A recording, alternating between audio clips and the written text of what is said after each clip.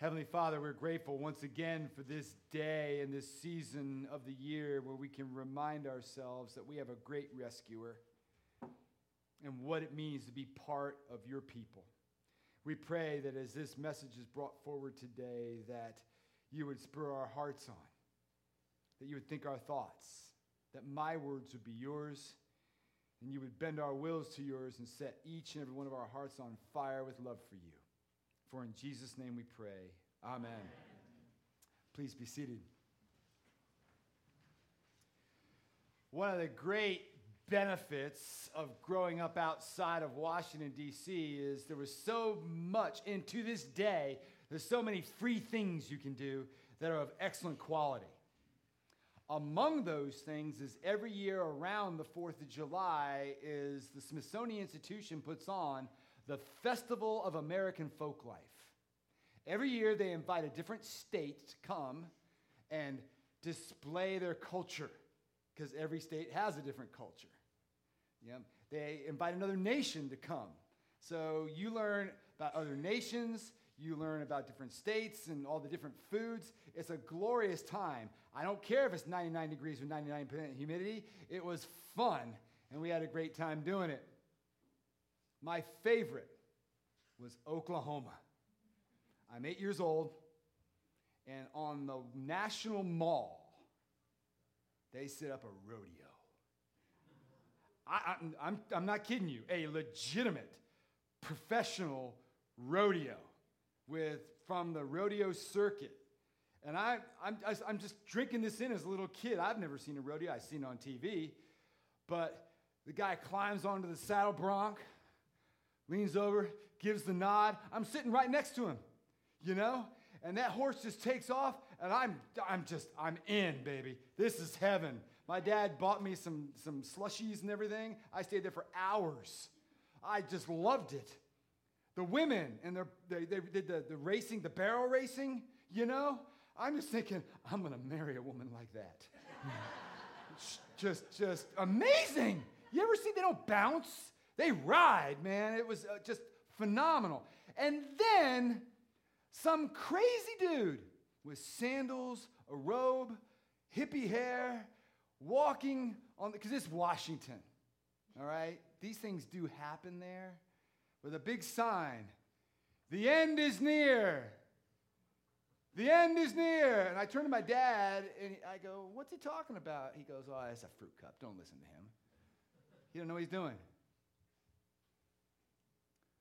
Well, verse 7, Peter, the end of all things is at hand. What does that mean? Now, I'm not saying the guy with the sign was normal. He seemed a little off kilter to my 8-year-old mind. But maybe he was onto something. We think of crazy people giving messages like that. The world says if you live as if the end of the world is near, you're crazy. But what this text is saying, if you don't live as if the end is near, you're crazy. How can this be? Therefore. We're going to focus on what's before the therefore so that we know what's coming afterward matters. What it's really saying is, and what Peter is saying, if there really is a God, if there's really moral absolutes, if it's really true, therefore there'll be a reckoning. And if to live as if there's not a reckoning, you're crazy. You see, it's one thing to embezzle money from your business. It's another thing to embezzle money the day before the accountant arrives. If you don't live as if the end is near, you're out of touch, Peter says. C.S. Lewis says, if truth is objective, if we live in a world that we did not create and cannot change merely by thinking, if the world is not really a dream of your own, then the most destructive belief we could possibly believe would be the denial of this primary fact. In other words, if there are moral absolutes and we don't care to discover them, it would be like closing your eyes while you're driving. And by the way, I know people, when we hear these things, the end of all things is at hand. People go, well, that's just kind of primitive thinking, really. A good question you can ask, well, do you believe anything Jesus says makes sense? Let's say they do believe some of the stuff Jesus makes sense. Well, 20% of what he did talk about was his second coming. See, if Jesus is a lunatic, don't worry about it. But if he's the prophet, priest, and king that he claims to be, how can you pick and choose how you live your life? Plenty of people do pick and choose. But let me tell you, whenever anybody says, oh, I love Jesus, he's great, he's super, I love many of his teachings, but I just can't buy his teaching on sexual ethics, the end times, judgment, what have you. I just can't believe this. People had lots of delusions back in the first century. Don't like Paul very much either. You know the problem with that, right? Look at your assumptions.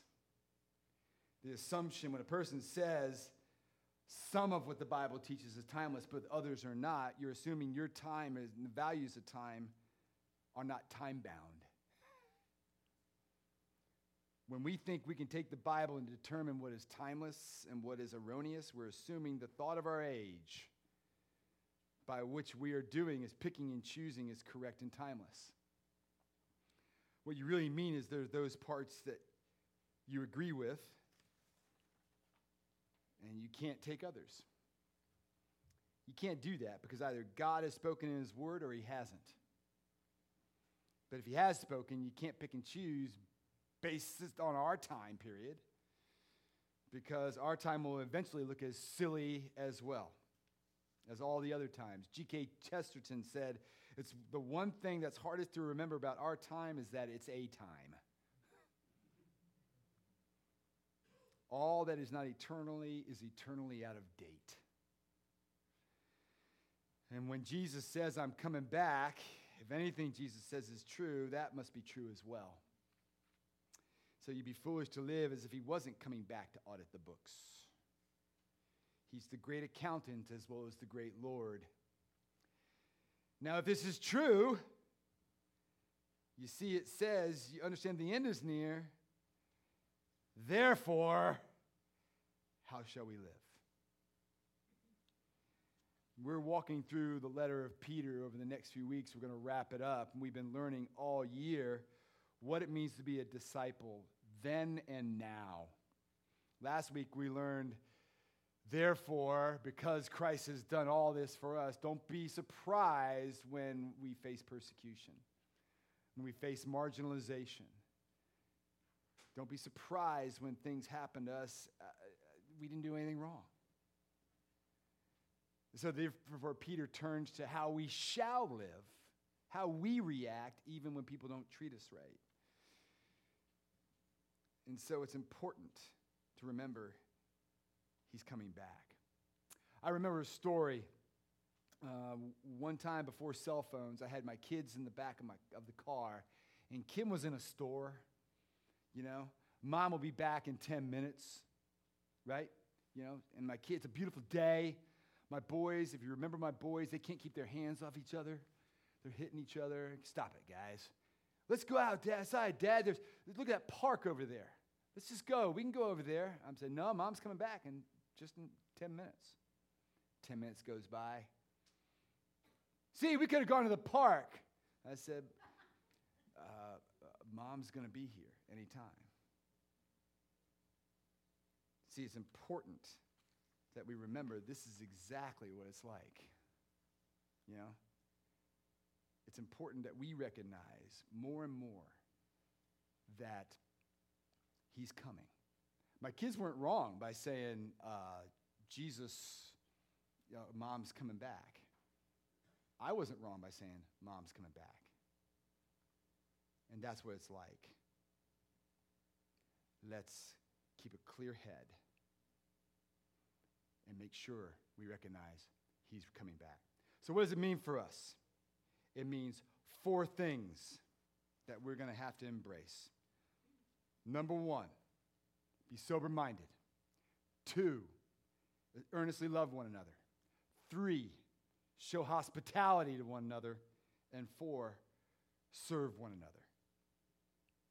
Because when Peter said the end is near, he was right. When I say to you the end is near, I'm right too. We must live as if he could come back any time. We're in a perpetual Advent, even though it's Lent. Therefore, number 1, let us be self-controlled and sober-minded for the sake of your prayers. Verse 7. Isn't that ironic? To be sober-minded means to be sane. Mark 5, Luke 8 talk about the demoniac. You guys remember that story. The guy was demented, lived all day in the tombs, was crazy, slobbered all over himself. Jesus' power came upon him and healed him. And the text said he became clear-minded. It's the same Greek word. He was sane. Another way to put it is the fog was lifted.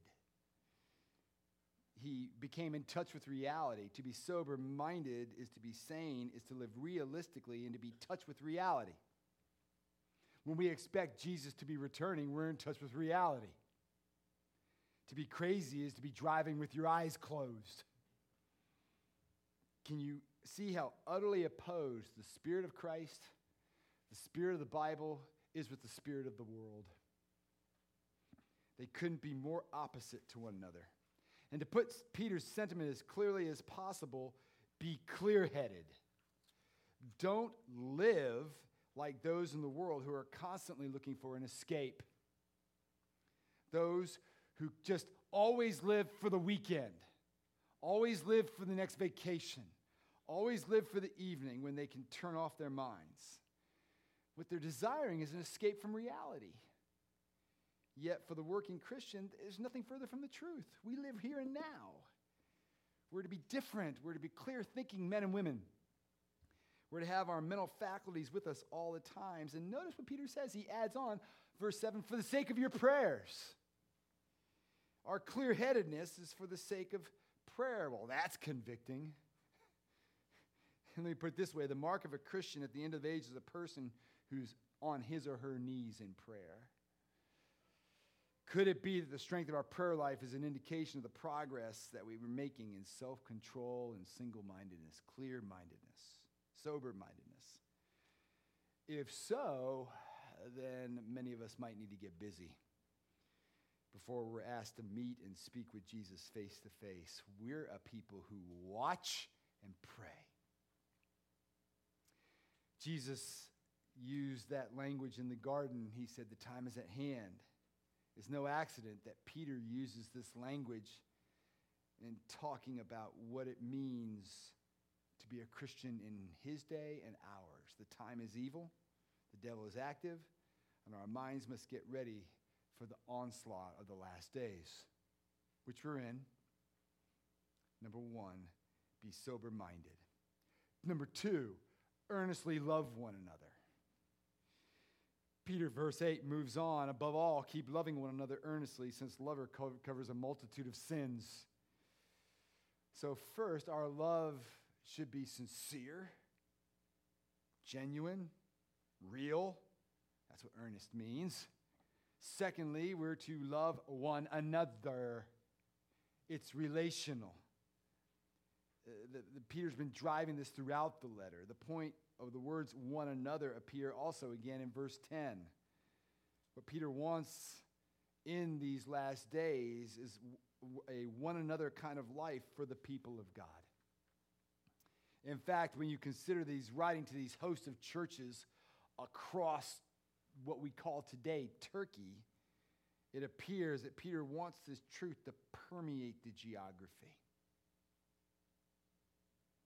And you can't love someone you don't know.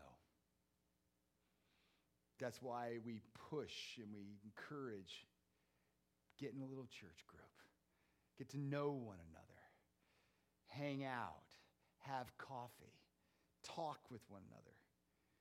churches are called upon to love one another. Isn't it better to live life together than in isolation? It's the mark of a mature end times and becomes especially applicable to our lives. Here at Christ Church, may all our little churches feel as if we are one in this, because you're together with people you may have nothing in common with, but you believe this together. And we do life together. And we learn that even love covers a multitude of sins. Because there's no perfect people here. After all, the blood of Christ alone is what covers sins. Love takes the oxygen out of sin the way a blanket chokes the air from a person caught on fire. Suddenly, as long as the oxygen is present, the forest fire rage. But if we take the air away, the blaze settles down, and a great tract of land could be saved. May we love in this way one another as an aspect of our lives together, and keep short accounts, because these days demand a sincere love. So, we're self-controlled and sober-minded. 2, we earnestly love one another. 3, we're hospitable. Verse 9, show hospitality to one another without grumbling. Did you hear that? Without grumbling. Show hospitality. Perhaps you're aware of the strategic importance of this for those who were traveling in the first century. There were no Hampton Inns, Holiday Inns, Courtyards by Marriott.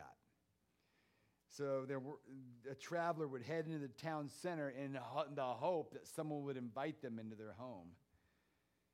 I was taught this great lesson as a young minister when I went to the Simeon Trust Workshop in Wheaton, Illinois. I had no money. Carl Neely, the guy I worked for at Trinity Beaver, he out of his discretionary fund, he would pay my gas and he would pay for my registration fee, but I had to figure out money for my food, and I had to figure out money for my hotel, which we couldn't afford. Well, College Church Wheaton people put me up.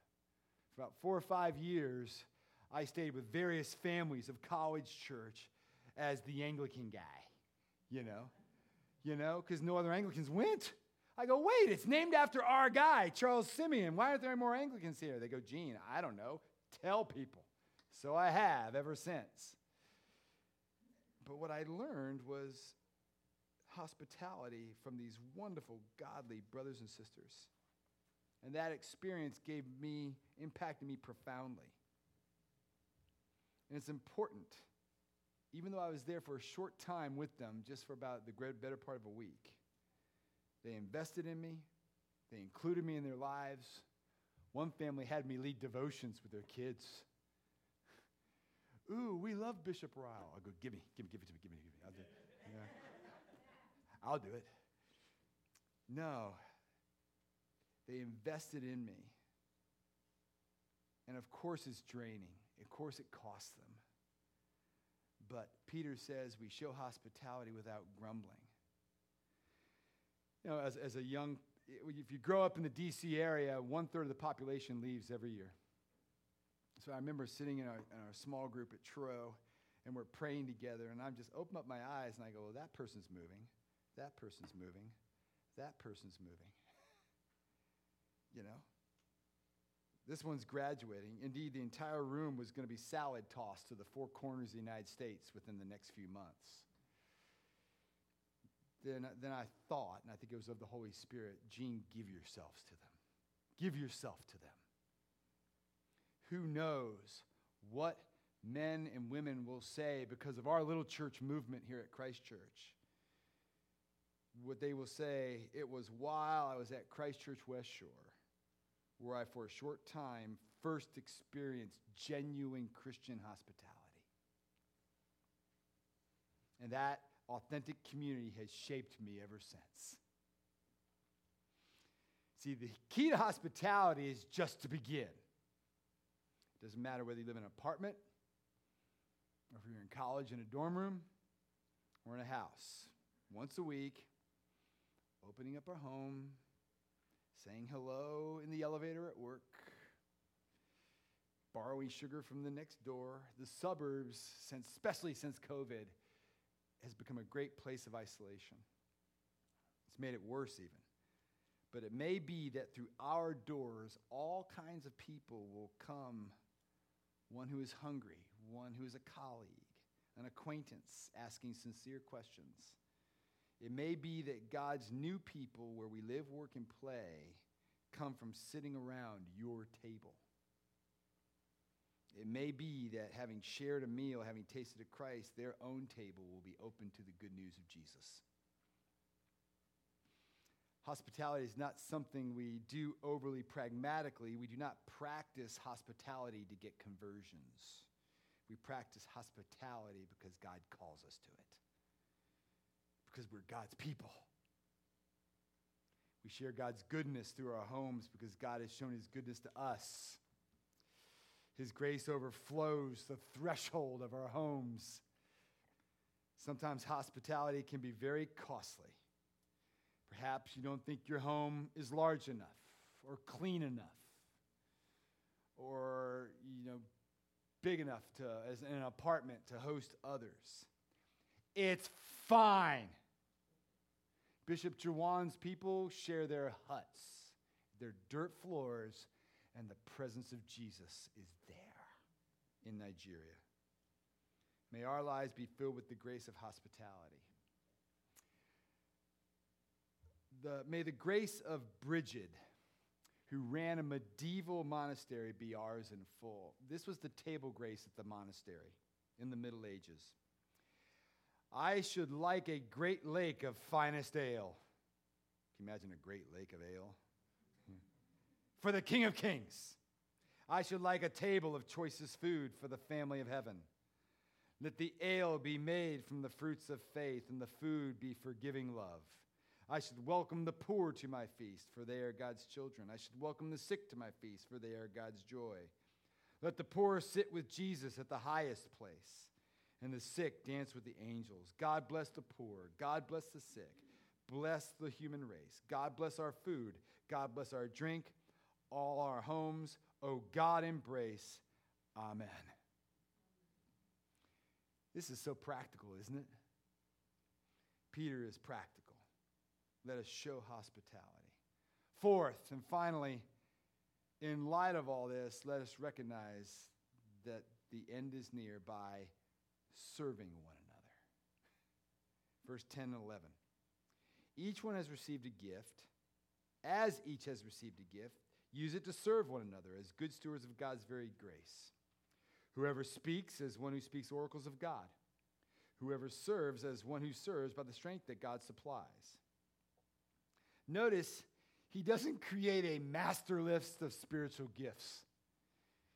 He doesn't spell everything out. He just groups them in two big categories: speaking ministry and serving ministry.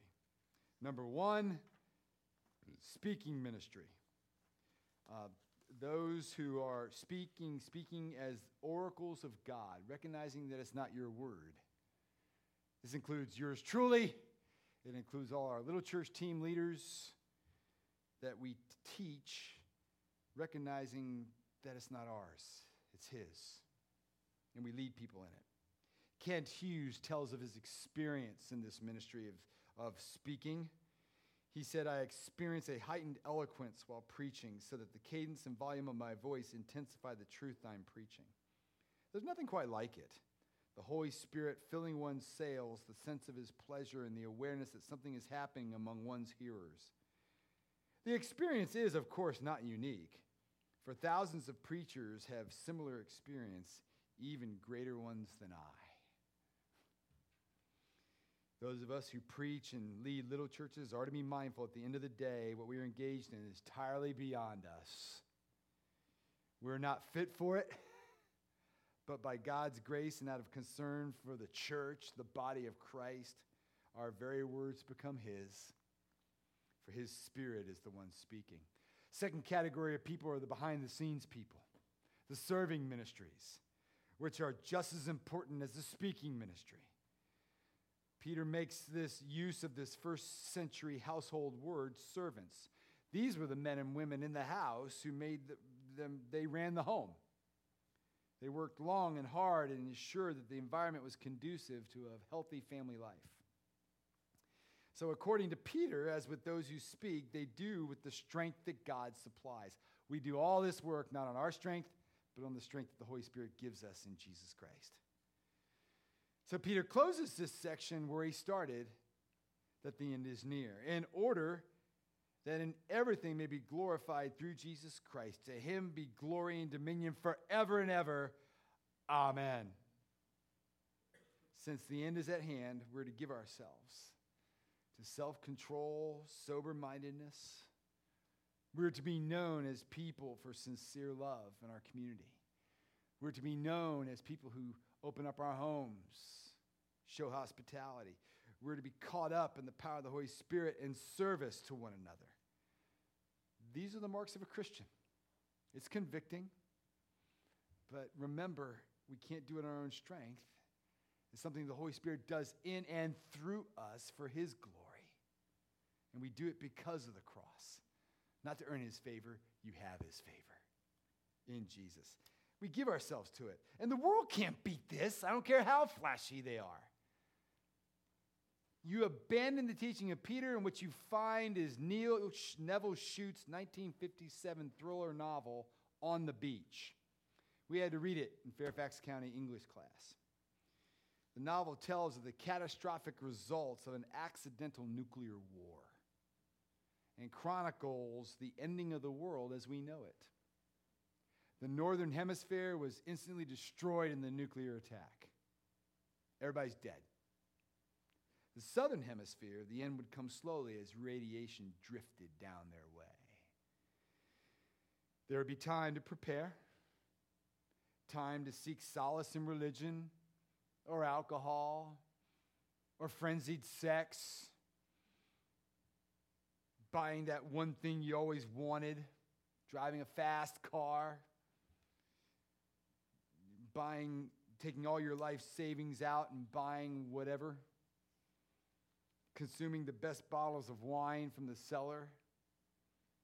In the end, when sickness could not be stopped, the government would issue a cyanide pill to those who waited, hoping they would not have to use them, knowing that they would use them. That's the world without Christ. What would I do if I learned that all human history was drifting toward an inevitable ending? What would you do? How does one live when the very end, is said to be at hand? What would you do with the time you had left? Be sober-minded. Earnestly love God's people and all those outside of God's people. Be hospitable. Serve others. All because Christ served us on the cross. Let's pray. Heavenly Father, Lord Jesus, Holy Spirit, help us to do all these things for your glory. Be it self-controlled sober-mindedness, sincerely loving the body of Christ here at Christ Church, showing hospitality, serving or speaking, simply living a your kingdom come life, Lord. Holy Spirit, we ask you to do through us what we cannot do for ourselves, all because of this season which is based on the cross. You love us with that everlasting love, Lord. You secured our salvation and our present. We ask, Lord, for your glory and dominion, that through our lives you would extend into eternity these blessings. For in Jesus' name we pray. Amen.